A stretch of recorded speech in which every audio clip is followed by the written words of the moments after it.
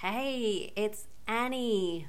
Welcome to Finding Annie Surviving Narcissism and Abuse. Episode 3. How are you? I hope you are doing really, really well. And again, really just want to thank each and every one of you for listening and for reaching out. Honestly, your support and your encouragement, your stories have just been nothing short of amazing. So thank you. Thank you so, so much. I really appreciate it. I also really hope that you were able to really try the belly breathing techniques to help with any anxiety or the moment that you were feeling overwhelmed, if you were feeling like that during the week. So I hope that was a really useful tip for you, because I know it's definitely something that has truly helped me, and it has also really helped my clients too, especially, in the discardment phase. When I've said about the Alice in Wonderland and being so confused, the belly breathing is really important. So for tonight's episode, we are talking red flags, intuition, and the importance of coming into alignment. Red flags. What are red flags? The red flags in any relationship is basically warning signs. They're the warning signs that are going to indicate unhealthy or manipulative behavior. It's not always probably recognizable at first, which is basically part of what can make this, quite dangerous. And especially, when you're an empath and you're a people pleaser, and you're in a relationship with a narcissist, red flag behaviors are quite prevalent. In saying that, I saw a meme today actually, which I put up on my Facebook, which was, "You didn't see the red flags?" And the response was, "No, I thought it was a carnival." I had a pretty good chuckle on that, because I was like, oh yeah, that sounds like me. So when we're dealing with a narcissist and we're looking at, I guess, the red flags in the behavior, we can bring to their attention of what we deem is not acceptable. However, you are basically, what I will say is, when you call them up on this particular behavior, you're going to get denial, you'll get deflection. They're really good at twisting it back onto you, or they play the victim. And I think, especially for people like myself, I'm very empathic and, and a people pleaser, that, when you do call them up on their behavior, that when they do twist it back around on you, which they're so good at doing, like, you're being ridiculous, I would never do that to you, or you make excuses for them, and because you're the people pleaser and you want to keep them happy, you take on board of what they've said, you start to feel guilty that you've called them out on this behavior, and all of a sudden, they love bomb you, and then it's basically boom, you're back into that pattern. I was actually talking to one of my clients during the week, and we were talking about basically the level of manipulation. And this is such a great story, and it really highlights manipulative behavior. And of course, again, this is red flag. And for me, I feel it's really quite a big red flag on, quite a few levels, really. So my client was basically saying, she'd gone through the discardment phase. Her ex-partner has replaced her with somebody else, indicating at first that these people that they were just friends, and then all of a sudden they're in a relationship, even though the partner had said that he would never be in a relationship with this particular person. Anyway, the relationship has fallen down for other reasons and, own reasons and things. But the one thing that that my client was sort of saying, which is something, and especially as a parent, you really struggle with, and that is, wanting to really protect your children. So the example of the manipulative behavior, that again, all my clients have agreed that I can tell, and hence to keep everybody's privacy, I do not mention names, is, she's no longer in the family home. Her partner's seeing this woman, basically, for what the children were told and what other people were led to believe, they'd only been seeing each other for a few months. It does turn out that it was actually longer than that. But the children were in the home in the afternoon. This woman happened to be there at the house. Their father had gone out, or he managed to be scarce and not be there for this conversation. And so this woman has sat down with the two children and has told them that their father has asked her to move in with him, and are they all right with that? So I call this red flag behavior because a couple of reasons. A, the father has not pulled the children aside to have a conversation to see how they feel and what their thoughts are. Okay, although in saying that, one child had made it very clear to the father when she'd first met this person that there was something not right about her. So the father was very well aware of that. So the father has allowed the children to be put in a situation where basically the children, you know, are potentially feeling very vulnerable, and because they're quite considerate children, very respectful, that they're not going to sit there and say no to this person. So she's asked the children. They've basically gone, oh, well, yeah. One child has later said to the father that no, she doesn't feel comfortable. And it was indicated then to the child that, you know, that it wouldn't happen straight away, and that, you know, they make sure there was this settling in period, which it didn't happen.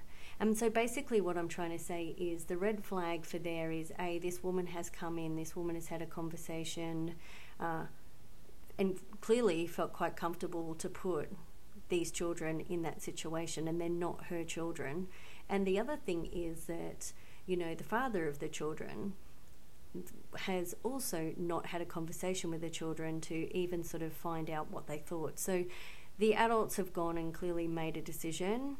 And look, you're in a relationship, you want to be together, that's completely fine. However, when there are children involved, and these are teenagers, is where is the respect, where is the consideration, where is the emotional understanding and the impact that this is going to potentially have on the children?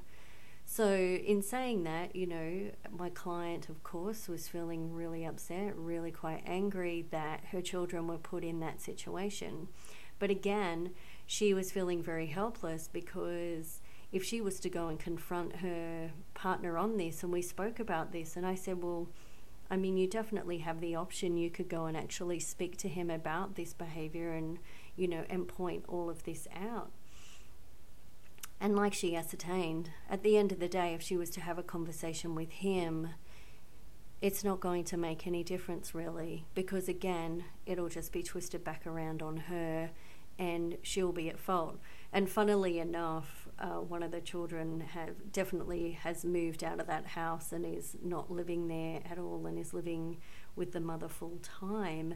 And, you know, my client is now being told that behind her back, I call it the smear campaign, that she's brainwashing and manipulating this child to live with her full time, which of course, you know, is not true. And the fact is, because their behaviours, or the father's behaviour and this his girlfriend's behaviour, did not even enter into any of the conversation.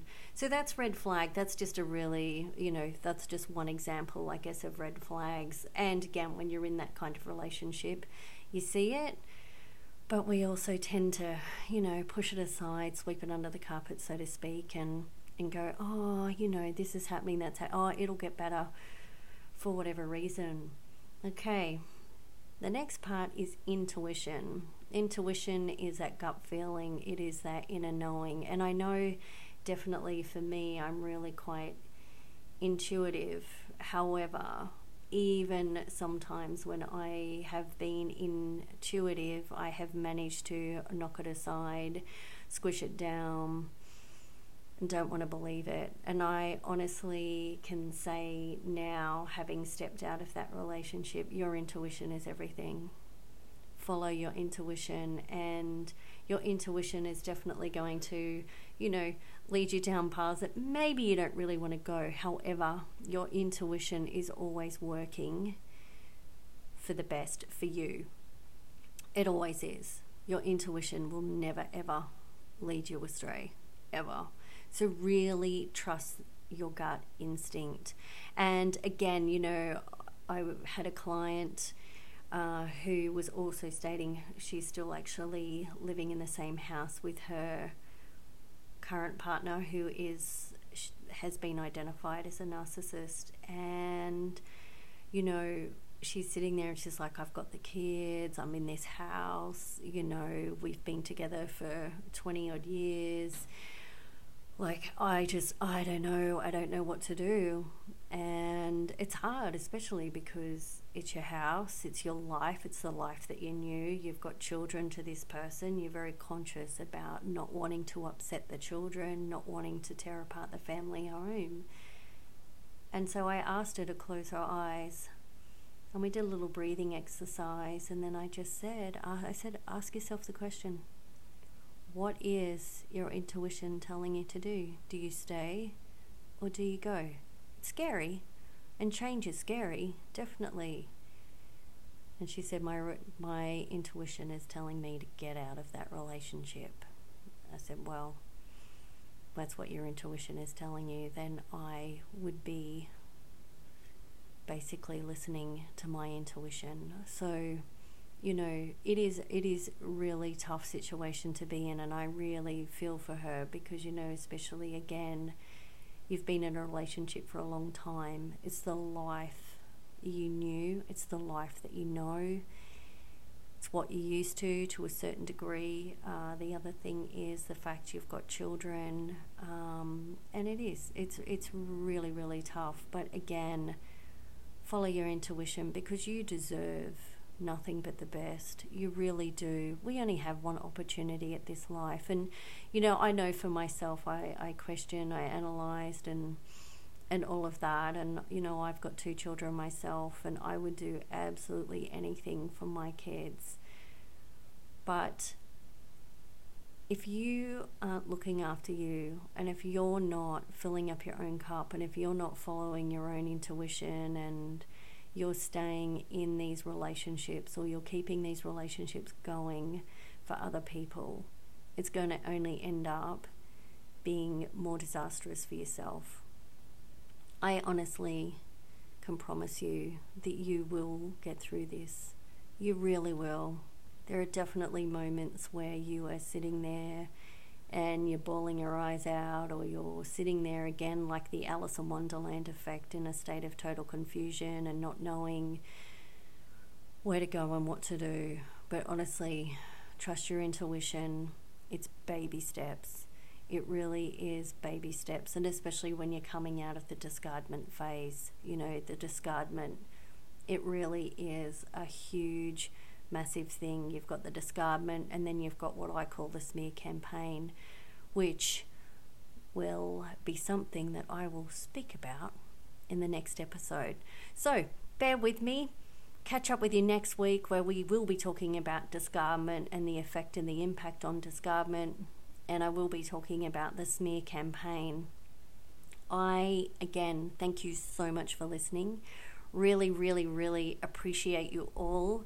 Just know you deserve absolutely the best in life, and no matter where you are, I truly hope that you are well and that you are looking after you, because just remember one thing, you can't give from an empty cup. And it's like when you're in the aeroplane, you've got to put the oxygen on first, because if you're not serving yourself first, then you're not going to be of any help to others. So just really keep that in mind. Again, if you want to reach out, want to share your stories, then please, you can send me an email at mahalo, mahalo, living, living, at icloud.com, or find me on Facebook under Annie Neil, ANNINEILL, or on Instagram under Finding Anni_surviving. Guys, again, have an absolutely fantastic week. Thank you once again, and stay tuned for next week because, like I said, I'll be talking all about the discardment and the smear campaign. All right, guys, take care of you. Thank you.